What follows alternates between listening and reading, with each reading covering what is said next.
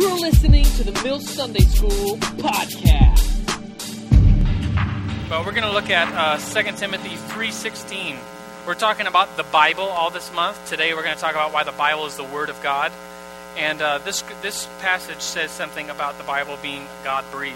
Let's look at it. It's 2 Timothy 3:16. And it says this. It says, all Scripture. Everybody say, all Scripture. All Scripture is God-breathed and useful for teaching, rebuking, correcting, training in righteousness, so that the man of God, man or woman of God, may be thoroughly equipped for every good work.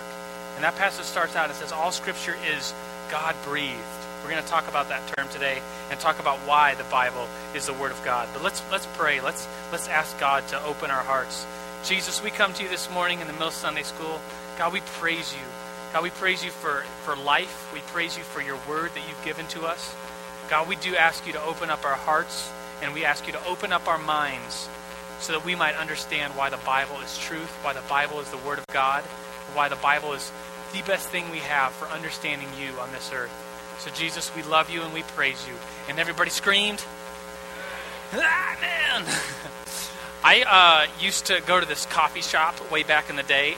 It was called Grounds for Coffee, kind of a cool, unique name for coffee shop. And I used to it was kind of like a really cool study hall.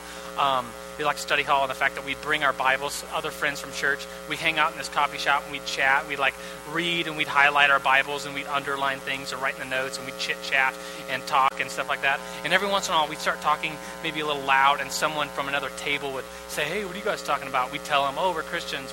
We go to this church and we're studying the Bible. Like, oh, sweet. And we get into conversations about Christianity and the Bible and truth.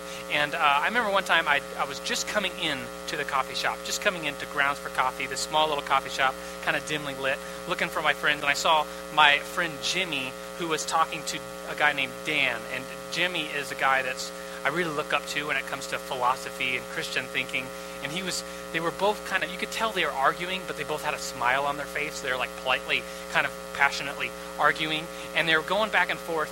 And I realized afterwards what they were Jimmy said, what we were talking about was Dan, as an atheist, was saying that there is no moral law. There's no moral truth. Everyone just gets to decide what's right and wrong on the spot. And specifically, this is a little awkward. Are you ready? Specifically, they were talking about pornography. And Jimmy was saying, oh, it's wrong. And Dan was saying, no, there's nothing wrong with it. There is no God. It's just, if it feels good, do it, whatever, blah, blah, blah. And so they were talking about pornography. And Jimmy was saying, well, what if I just brought a magazine in here and let you read it? And you were just reading it right here. And he said, well, I wouldn't be reading it right here. And Jimmy was like, why wouldn't you read it right here? Because you would feel shame. And you feel shame because you know it's wrong. And then Jimmy had his keys in his pocket. He's about to leave. And he's like, and then he saw me coming in. He said, well, Dan, I got to go. This is Joe. He's a Christian. Joe, this is Dan. He's an atheist. Why don't you guys finish this conversation? and I was like, hey, hi, Dan. I'm Joe. And it was really awkward, but we did get to talk about the Bible. Him being an atheist, me being a Christian. He asked me, what do you believe? And I said, I believe in the Bible. And he said, why? And I was like, I kind of threw out my Christianese at that time. That it was quite a while ago. I was just kind of new to Christianity. And I threw out Scripture's God-breathed. And I actually showed him this passage. And I was like, well, look at this passage here. In 2 Timothy 3:16, it says, all Scripture's God-breathed. And I was like, yeah, what do you think about that? And he's like, well, I don't really believe in the Bible. And then he was like, well, why do you believe in the Bible? And I said, well, let me show you another verse. And you could turn to this verse real quick if you want. It's 2 Peter 3:16, keeping with our themes of 3:16s today. 2 Peter 3:16 is just a few pages after the 2 Timothy. And this is kind of a unique passage. It says, so I'm showing this passage to Dan, the atheist, in this coffee shop called Grounds for Coffee. It says, so I point to this passage and it says, and it's Peter talking about Paul. It says that Paul writes the same way in all his letters, speaking in them of these matters. His letters contain some things that are hard to understand, which ignorant, unstable people distort, as they do other Scripture. So Peter is referring to Paul's works as Scripture. So I'm like, look, Peter refers to Paul as Scripture. And then Paul, if you want to turn to this one, go back to 1 Timothy 5:18. 1 Timothy 5:18. I showed this passage to Dan, the atheist, and I said, look, this passage says, 1 Timothy 5:18. Is that what I said? 5:18. says, for Scripture says, do not muzzle an ox while it is treading out grain. My friend Dan, this atheist, is like, what does that mean? Who cares? And I'm saying, well, this is Paul writing, and Paul is saying that the Gospels are Scripture because that passage, do not muzzle an ox while it is treading its grain, is part of the Gospel. So here I am in this coffee shop showing Dan all these passages as to why I believe the Bible is true. And he's like, dude, I don't believe in the Bible. And I am going into the Bible saying, look, it's God-breathed. Look, this Scripture refers to this Scripture. It says it's Scripture. And he's like, dude, I don't believe in the Bible. And I finally realized what he was saying. He's like saying, stop opening up the Bible and telling me that the Bible says it's good because I don't believe in the Bible. And basically he was asking me, is there something external that we have that says that the Bible is true? That's what he was asking me. At the time, I just kind of rambled on. I forget what I said, but it was kind of just rambling. But this morning, the main point of this morning is that you will be able to leave here and not only be able to tell people why the Bible is true, but also understand in your own heart, in your own life, in your own head, in your own knowledge, why the Bible is the Word of God from external sources. Does that sound like fun today? Yes. Okay, good. Well, with that said, we're going to get into that today. I want to welcome you to the Mill Sunday School. This is the first time we're in this building, which is a lot bigger than our other rooms. So if you need to get up, you won't have to step on people's faces and try to get out. And I think there's like a whole tub of eggs still and bacon back there. So if you want to get up and get some more coffee and whatever, I'm trained as a speaker to not be. I mean, if nobody was in here, I just keep right on going. Nothing would faze me. So if you need to get up and go, that's perfectly okay. Get some more coffee. We've got tons of stuff going on back there. If you're new, on your tables is a Mill first-timer card. It says Sunday School on it. If you want to fill that out and then give it to that nice guy at the back of the room right there, he will give you a CD in exchange for that little piece of paper. And we just want to welcome you here and say that Sunday School is all about kind of laying a foundation of what we believe in such a way that, you know, a lot of Christians never get a class, never get a curriculum, never get a full, broad spectrum of what it means, the basic doctrines of Christianity. And at the Mill Sunday School, what we really want to do in here is take you either, like if you're on the edge of the pool, to jump in the pool at the shallow end, and then by the end of Sunday School, this is really set out as like a full year curriculum. If you look at like what we're doing either on the website or on those little things that say Sunday School, it's a full curriculum of everything that we think is important to believe as Christians. And it won't just be an inch deep, but it'll be a mile wide and a mile deep. It'll be the deep end of the pool. Is the deep end of the pool fun? Yes, it is. And so that's where we want to be as Christians. And so, and by the way, I'm officially finalizing a syllabus for the Mill Sunday School. Listen to this. It's pretty crazy to think that you could come to the Mill Sunday School and get college credit just for coming to the Mill Sunday School. We're working on a partnership with King's College and Seminary, and I have my master's degree in divinity. I'm working on my doctorate, so I'm adequate to teach at a college level. I've taught other college classes, and so the Mill Sunday School is a college class. If you come the whole year of Sunday schools, and basically I'll tell you two things. If you're interested in that, first off, start taking attendance. You'll get the syllabus soon. And if you're really interested, there's a sign-up sheet in the back, at that back table, that you can fill your name and email on, and I'll send you some more information so that if you're interested in that, you can get college credit for coming to Sunday school. Now, if you're working on your bachelor's degree in like radiology, I don't know that Mill Sunday School is going to help you graduate any soon. I don't know. It might help you as an elective or something, a transfer. I don't know how that exactly works, but I'll send you email. So if you're interested, sign up back there. But are you ready to get started today? All right. In your notes, we call them skillets.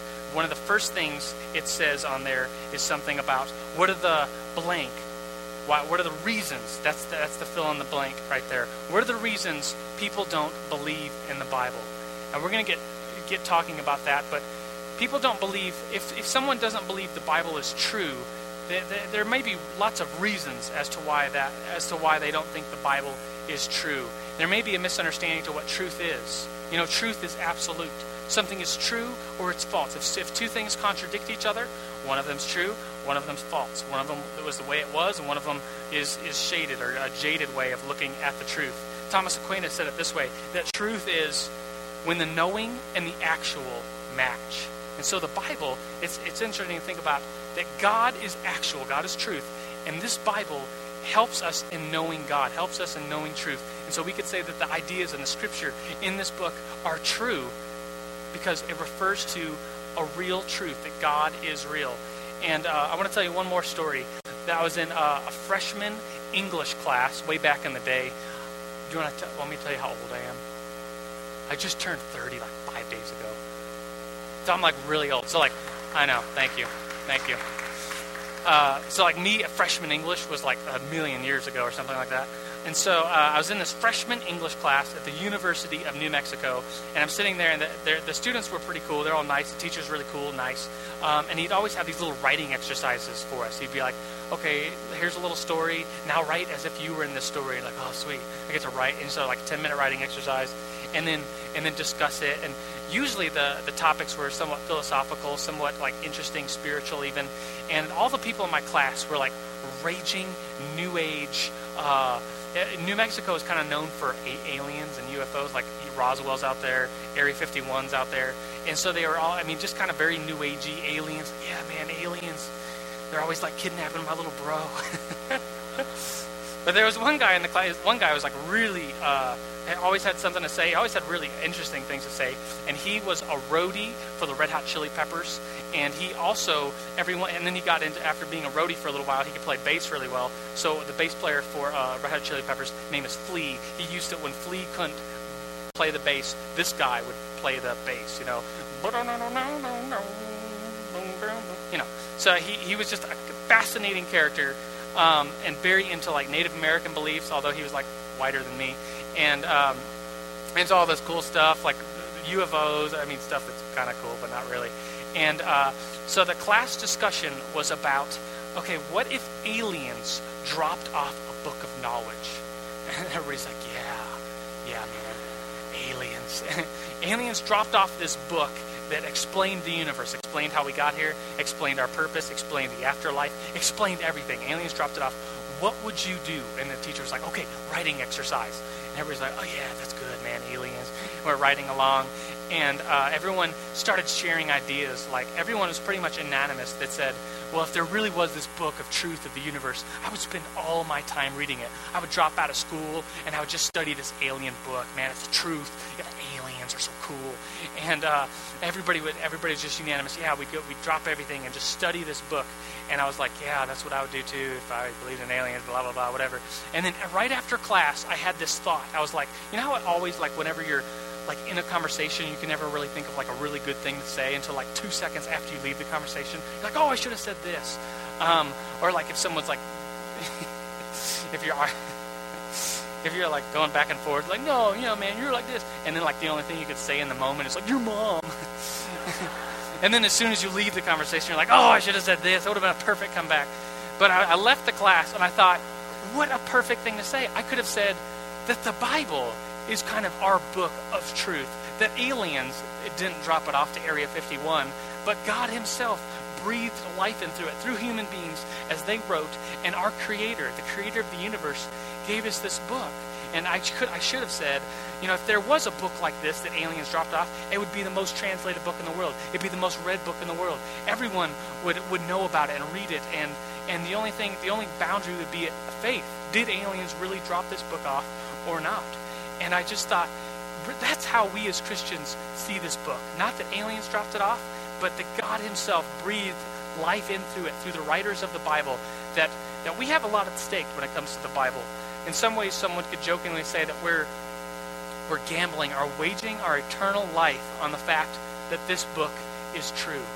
And so let's get to that question that's in your skillet, in your notes. It says, what are the reasons people don't believe in the Bible? What are some reasons, if you were to talk to someone that didn't believe in the Bible and they were like, yeah, I don't believe in the Bible, and you say, why not? They'd probably have some reasons. They'd probably say, well, I don't believe in it because of this, this, or this. And so I want you to think for yourself, how would someone answer that question if they didn't believe in the Bible? Or maybe if you're on the edge, maybe you have some questions of your own before you're going to fully dive into Christianity. You have some questions of your own and says, really, why is the Bible true?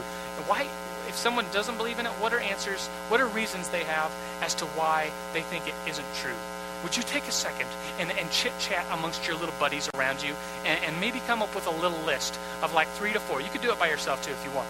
but come up with a list of like 3 or 4 reasons as to what people might say as to why the Bible, if they believe, is not true. What are some reasons people have? Do you understand? Okay, ready, get set, go.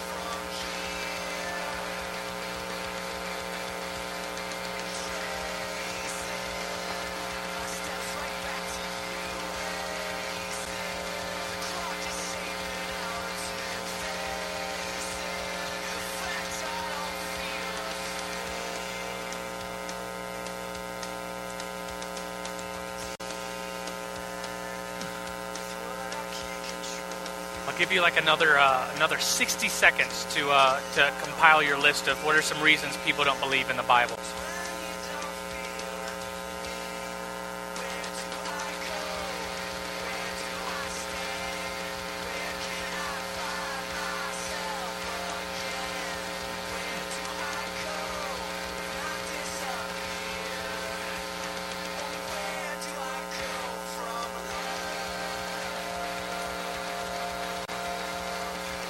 Alrighty. You're probably still working on your list a little bit, but I was wondering if some people might want to stand up. And we had mics, but there's a mic problem, technical difficulties. So you have to stand up, and you pretty much have to scream. If you're willing to do that, to represent your table, stand up and say, here's one of the reasons that we thought people don't believe in the Bible. Anybody? Yes, thank you. Because it was written by humans, and because humans are fallible, so how do you know it's true? That's a good reason that people have when they're not of faith, and they come to the Bible and say, oh, it's just written by humans. Maybe it's just made up. How do we know that it's not true? That's a really good answer. That's going to be one of the ones we talk about. What else? Mr. Bill.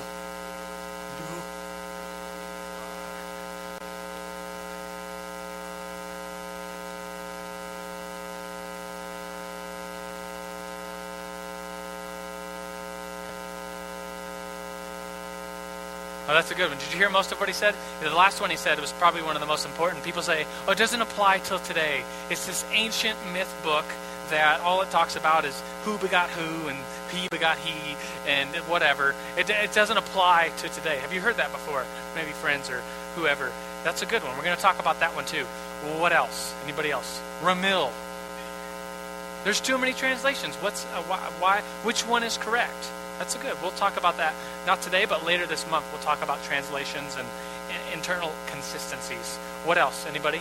Yes, sir. Inconsistencies. Good.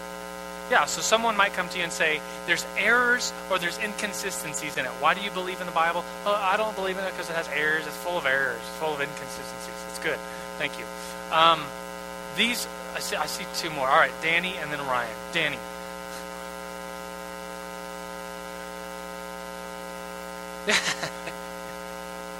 Talking donkeys, talking snakes, talking people. Yeah, someone could say, oh, it's just myth. Miracles don't happen. Maybe this person say, I've never seen a miracle. Miracles don't happen. How could they happen in the Bible? Yeah, that's good. Ryan, last one.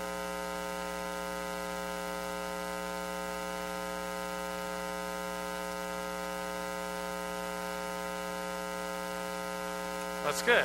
Very good. He said, there's other writings out there, the Quran, the Bhagavad Gita, the writings of Buddha, blah, blah, blah. There's all these different books of religions out there. What makes the Bible so special? Can't we just believe in all of them and take the best of to form this sweet religion? I saw a bumper sticker, you've probably seen it too, that says, God is too big to fit in one religion. Have you seen that? We're going to talk about that and how that statement is wrong a little bit today and a whole bunch throughout this month. But look at your notes. The first one, I have three really big ones that a lot of these kind of fit into or fall into. The first one says, it is just a blank ancient book. And I want you to put, it is just a made-up ancient book. And this is what some people could say. Reasons people don't believe in the Bible, they might say that the Bible is just a made-up and ancient book. That someone made it up, and it's ancient, and it's myth, and it's just made up. When I was in 5th grade, I rode the bus home with one of my good friends, Jeremy, and we lived out in the country, and our bus ride was like an hour long, and we'd get into mischievousness. And I want to tell you a little. This is messed up, by the way. This is going to be messed up. But there was this kid, John, who liked this girl, Mandy, and we decided, let's make up a letter as if it was from Mandy. This is messed up. Let's give it to John, and it said something like, Dear John, I like you. Do you like me? Circle, yes, no, or maybe. From Mandy. It's messed up. We folded it up, gave it to John. We're like, Mandy said to give this to you. What's it say, bro? And he opened it up and was like, wow. And he folded it back up and put it in his pocket. And still to this day, I have no idea whether he circled one and gave it back. I have no idea what happened to that note. All I know is I wasn't saved back then, and I would never do that again, and it was a messed up thing to do.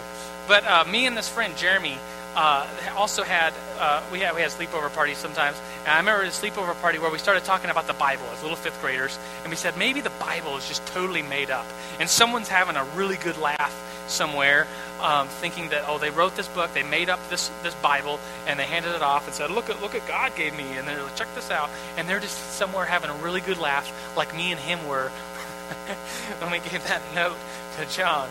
And there's a lot wrong with the theory that just says, the Bible's just made up.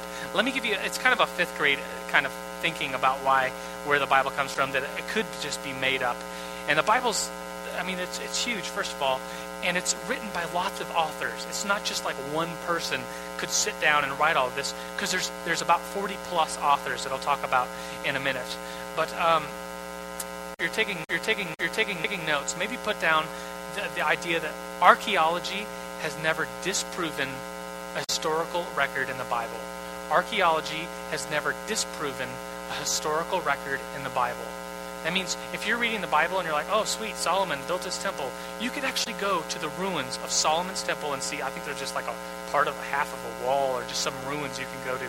Or if it says Jesus was born in Bethlehem, you could actually go to Bethlehem and you could see somebody might say, this is the place where Jesus was born. There's probably like 2 or 3 locations as to exactly where Jesus was born.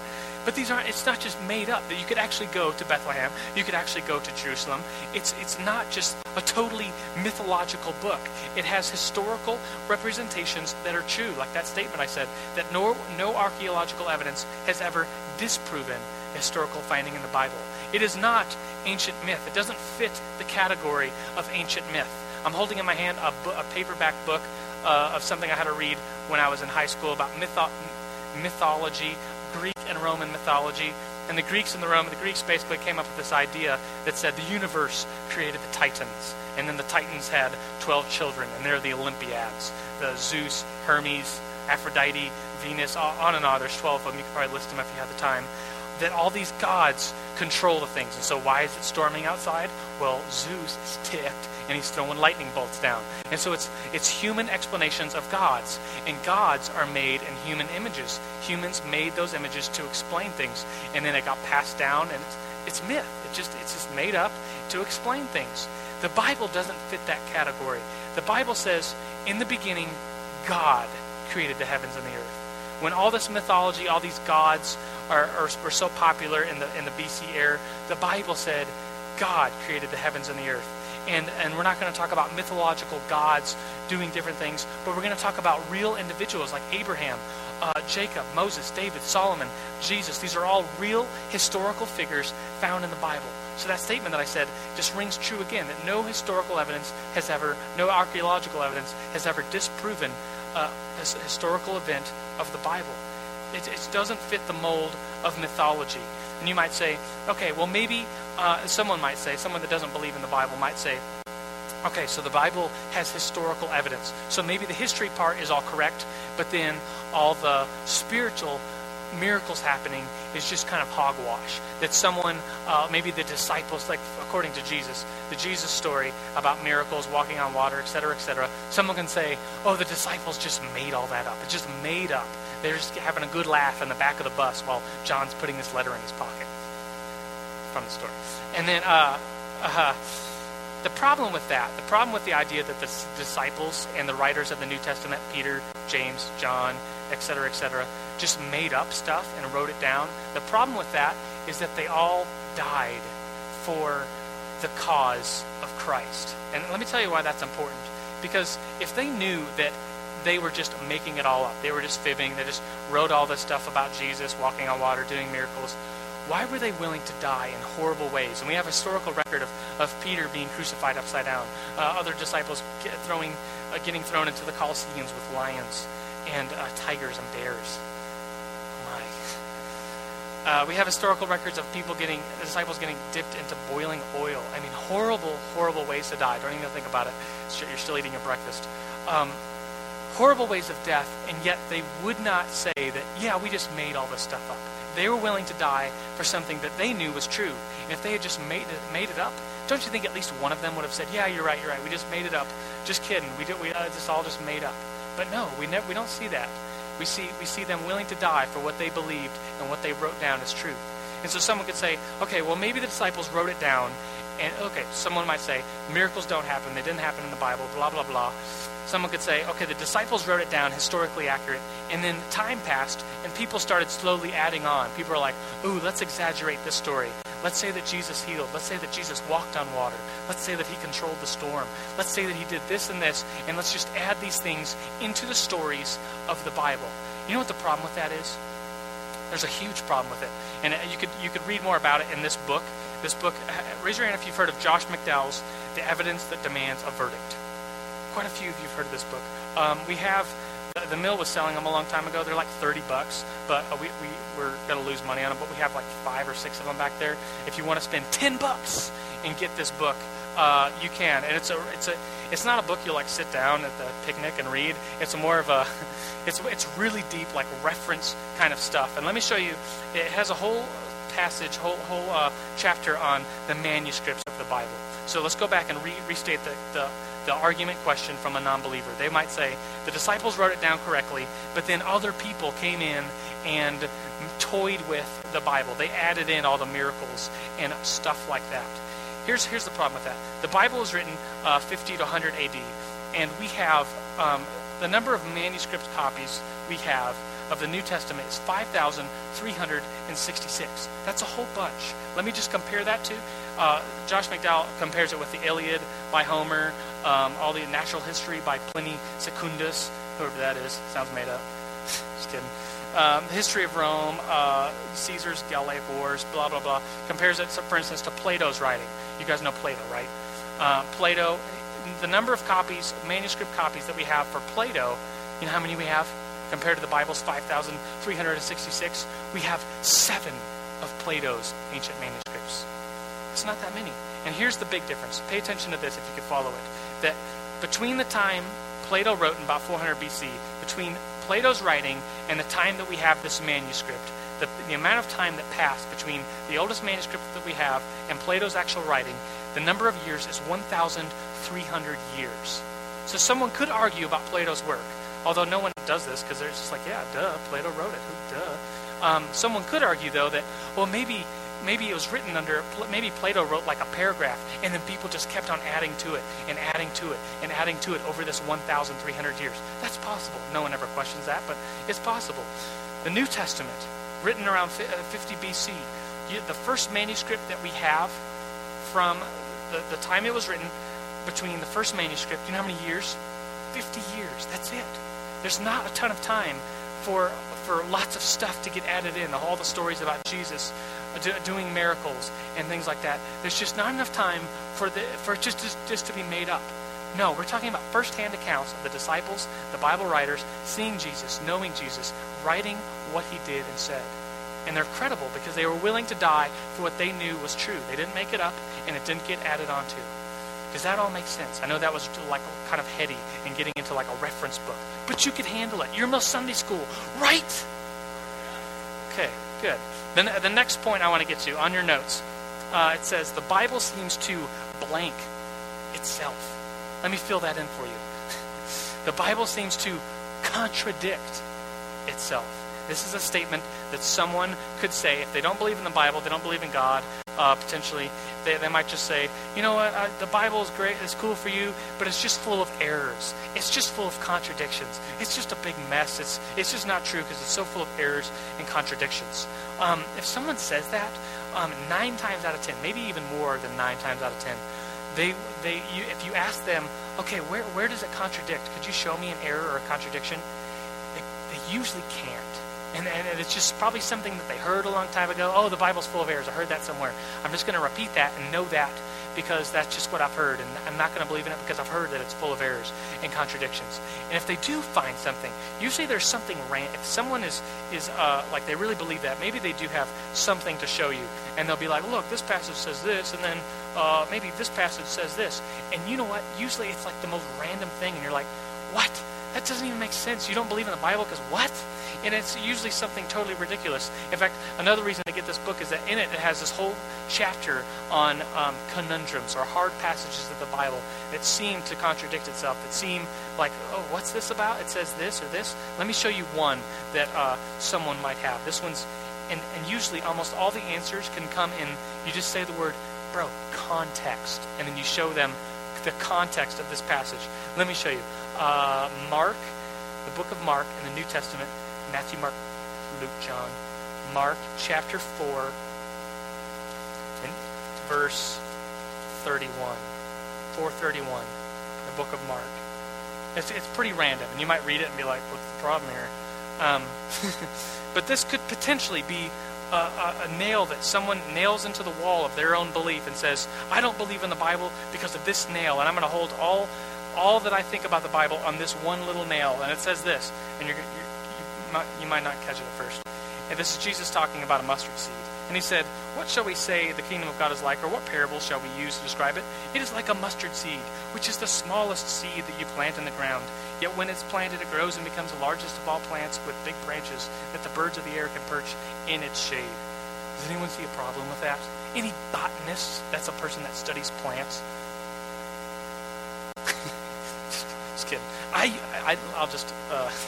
I used to study biology when I was in college. It's kind of weird. I studied like plants and animals, and one of the classes I had, like one of the teachers, this raging atheist, showed me this passage. Like, this is why I don't believe in the Bible, because Jesus said that the mustard seed is the smallest of seeds you plant in the ground. And I was like, what? So? And he's like, it's not the smallest seed. And I was like, what? And he's like, there's orchid seeds in South America that are microscopic, and they are the smallest seed. I'm like, dude, you don't believe in the Bible because Jesus said the smallest seed is the mustard seed. Well, let me tell you, the word context is pretty important here. I just imagine Jesus talking to like a bunch of Middle Eastern ancient people, and if you asked any one of them, hey bro, what's the smallest seed? They'd be like, duh, you don't know? The mustard seed, hello. And so Jesus is telling a parable about faith, and he says, the mustard seed is the smallest of all seeds. And everybody's like, yep, okay. And Jesus said, even though it's the smallest of all seeds, it becomes this huge tree, just like faith.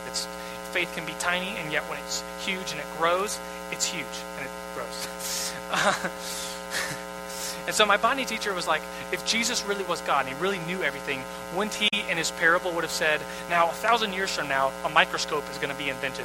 And this microscope is going to show you seeds of an orchid that grows in a far distant new world that you don't know about yet in South America. And this is the smallest seed. And when it's planted on the ground, it becomes this little bush with sweet flowers on it. The kingdom of God is like no. Context. context. Jesus is talking to ancient people, and he's telling a parable about faith. He's not doing a botany lesson. And so Jesus just says, smallest of all seeds, mustard seed, when it's planted, becomes the biggest. That's a spiritual lesson. That's what Jesus said here. And so if someone comes to you with an inconsistency like that, or an error like that, there's usually, all you have to do is context, bro, and then just show them, like this was written in an ancient time. We didn't have microscopes back then. But another bigger one that a lot of people had, I've been asking this question of random people these last couple of weeks, especially if they don't believe in the Bible. I might say, well, why don't you believe in the Bible? And sometimes their answer is along the lines of contradictions in the form of New Testament, Old Testament. They'll say, well, the Old Testament, God is mean and mad. In the New Testament, God is like a golden Buddha with a rainbow, and he's so nice and happy all the time. And they'll say, isn't that a huge contradiction between the Old and New Testament? And I'll say, no, it's the exact same God. But the context of the Bible is that the Old Testament was a different covenant, a different promise than the New Testament. In the Old Testament, people were atoned by their sins by their faith in animals that were killed at the temple, and their faith in God, that God would redeem them of their sins because of a dead animal. In the New Testament, the plan totally changed. And Jesus Christ came down. God himself came down and redeemed humanity so that we could be more close with God through Jesus Christ. And he gave us the Holy Spirit. And so there's a different covenant. But in the Old Testament, this older covenant, it does say many times that a Messiah is coming. That a Messiah is coming. A new way is coming. A new covenant is coming. And so there's context in the Old Testament that the New Testament would change things. But if you really read the Old Testament, you will find lots of passages about God being slow to anger, abounding in mercy. You'll find lots of goodness of God. And then if you read the New Testament, but carefully actually read it, you won't just think God is a golden Buddha with rainbows and smiling faces and children and Care Bears. You will see Jesus. You'll see Jesus arguing with Pharisees. You blind guides. I don't know if he had a smile on his face when he said that. You could read the passage about Jesus going into a temple, and I just imagine like Jesus was a carpenter, like a construction worker, probably a pretty big guy, burly guy. If you know construction workers are usually dirty and big, but they're cool. And I imagine like a big kind of burly guy going into a temple and saying, everyone, just calm down, stop selling, stop taking advantage of people. No, I wish I could throw this table. He came in and threw the table. And it says he made a whip out of cords. And you just compare the Old Testament God with, there's true judgment in the New and the Old Testament. There's true judgment that happens. And there's true grace and mercy that happens both in the Old Testament and both in the New Testament. It's the same God, but a different covenant in the Old and New Testament. So it does not contradict itself. I want to give you one thing to kind of hold on, to grasp onto, as if someone says, well, the Bible's just full of contradictions. I want to show you that in the Bible, do you know how many books there are in the Bible? Anybody? Wow, so many people know that. 66 books of the Bible, Old and New Testament, 66. We can, by name 40 authors. So we at least know that there's 40 authors. There's actually quite a few more, because a lot of the Psalms, we don't know who wrote them. A lot of the one-liner Proverbs, we have no idea who wrote them. We think Solomon may have combined them, but we have lots of authors. We have at least 40 plus authors of the Bible. And here's a statement that I want to read for you, and it's fascinating. Pay attention. If you're like eating your breakfast or thinking about somebody else, stop thinking about that. Listen to this. It'll give you faith in the Bible. It says this: imagine questioning 40 people from every socioeconomic background, ranging from extreme poverty to extreme wealth. I mean, you have like really poor people, then you have like King David, who's a king, and he wrote some of the Psalms. Nearly every walk of life, from kings, paupers, statesmen, fishermen, poets, physicians, on 3 separate continents: Asia, Africa, and Europe. So you have all these people, 40 people from like everywhere. 3 different languages: Hebrew, Greek, Aramaic, taking several forms: poetry, it's history, it's criminal law, it's ethics, it's parables, it's biography, it's prophecy, it's personal correspondence, and it's spread over about 2,000 years of history. Imagine just taking 40 random people from 40 periods of time on earth, and they're all different walks of life, and you say, write something. You could write in any form you want. Write something about God. Write something spiritual. Okay, so these 40 people write it down. You know what kind of differences you would have amongst those 40 people? it'd be insane. One person would be like, God is a four-headed cow and he's really nice. And then somebody else might be like, well, the gods live on Mount Olympus and there's Zeus and, there's other gods. So somebody might say that. But you know what's amazing about the Bible? The Bible, even though these 40 plus authors wrote these 66 books, over all this time, there's not a single contradiction in its main truth form. This book delivers truth to us. And there's not one passage that contradicts another passage when it comes to the major theme, who God is, how salvation works, the major themes of the Bible. Someone might point out like a tiny little mustard seed thing and be like, dude, look, this mustard seed, Jesus said, And you're like, dude, that's such a small thing. The book of the Bible is about God and about God's redemption for his people. And 40 people wrote this over thousands of years, and there's not one major contradiction. It follows. It's true. It's the Word of God. Amen. Yeah, it's something that we can hold on to. I like that idea, thinking about the authors and where the Bible came from, because it really helps me in having faith in the Bible. The last thing I want to get to on your notes, it says, and this is probably the biggest one. On your notes, it says the Bible is a blank book. And the biggest thing I think that people today in our culture, in the United States, have against the Bible is if you go talk to them and say, do you believe in the Bible? Rarely, I think, will someone say, no, it's a horrible book, it's lies, it's horrible, I wouldn't believe a word in it. But usually, most people would probably say something like this: it's a nice book. That's the fill-in word there. It's a nice book. Why don't you believe in the Bible? It's a nice book. And I want to explain why that's so important, that people coming to that. This is kind of one of the ones that Ryan said, that the Quran is a nice book. The Book of Mormon, it's a nice book. The Bhagavad Gita, it's a nice book. The writings of Dalai Lama, they're all nice books, someone might say. Someone might say, oh, they're all moral compasses. But the Bible is not just a nice book.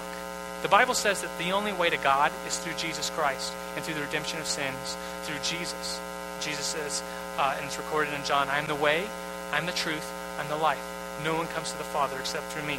If that statement and lots of other statements are true, then the Bible's true and other writings and religions are wrong, or the Bible's totally false. Just throw it out because it contains lies and it contains a direction and spirituality that's not true.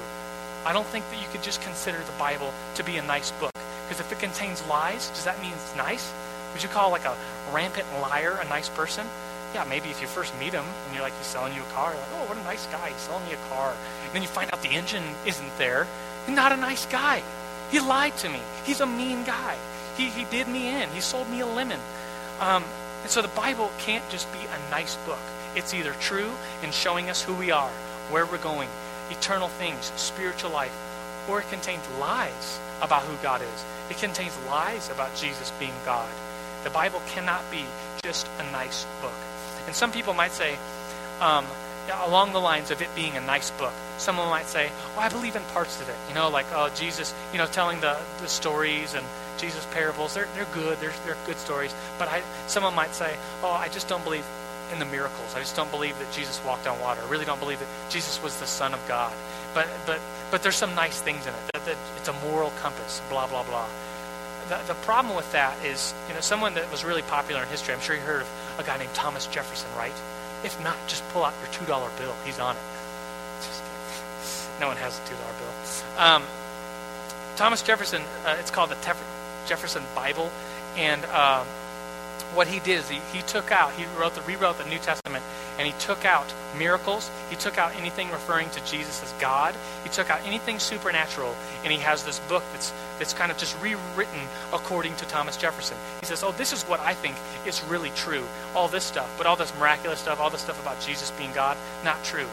And do you know that, the idea is the same. Jefferson doing that is about the same as someone saying, oh, I believe that, the Beatitudes are a good teaching, but Jesus didn't really walk on water. I believe that this parable is a good kind of moral compass for us, but I really don't think that Jesus healed these people or that he was God himself. You know the big problem with that? Do you realize the pride, honestly the pride it takes for someone to say, okay, here's a book, a spiritual book about God, about things not of this earth, about things about the direction of where we're going, who we are, afterlife. And another human being gets to decide, well, I think this is true, but this isn't true. What gives that person the authority to say, the audacity to say, oh, this is true, but this isn't true? How do you know? What in the world makes you think that you can think through God himself and say that, oh, this part's true, but this part isn't true? You know, the Bible, C.S. Lewis put it this way about Jesus. He said, Jesus is either a liar, a lunatic, or Lord. Raise your hand if you've heard that argument. It's a fascinating argument. It goes something like this. It says, well, Jesus said he was the Son of God. So he can't just be a nice guy. He can't just be a good teacher. He was either a liar. He said he was God. And if he wasn't God, if he was just a nice guy, a nice teacher, then he was a liar. He lied that he was God. He was either a lunatic, like some guy, you know, on the street saying, oh, I'm Jesus, I'm God. And people followed him. He really wasn't, but he really thought he was. He was a lunatic. He was either a liar, he was a lunatic, or he really was who he said he was. This book, this Bible, is not just a nice book. It's either true or it's false. And ladies and gentlemen, I hope with the rest of this month as well, to prove to you, and hopefully today, to prove to you that the book of the Bible is true. Externally, we can prove that it's true. That, you know, that we have 4 Sundays this month. This one, and there's 2 more that we're going to really go into external sources for why the Bible's true. We're going to talk about why the canon, who wrote the Bible, etc., etc. Then the last message this month, the month of September, Noel Goodland is going to teach us a lesson about why the Bible is true according to what we feel. And you may or may not, throughout this month, you may or may not know all these arguments about why the Bible is true. But maybe at some point in your life, you read it, and you were like, wow, I feel the power of God.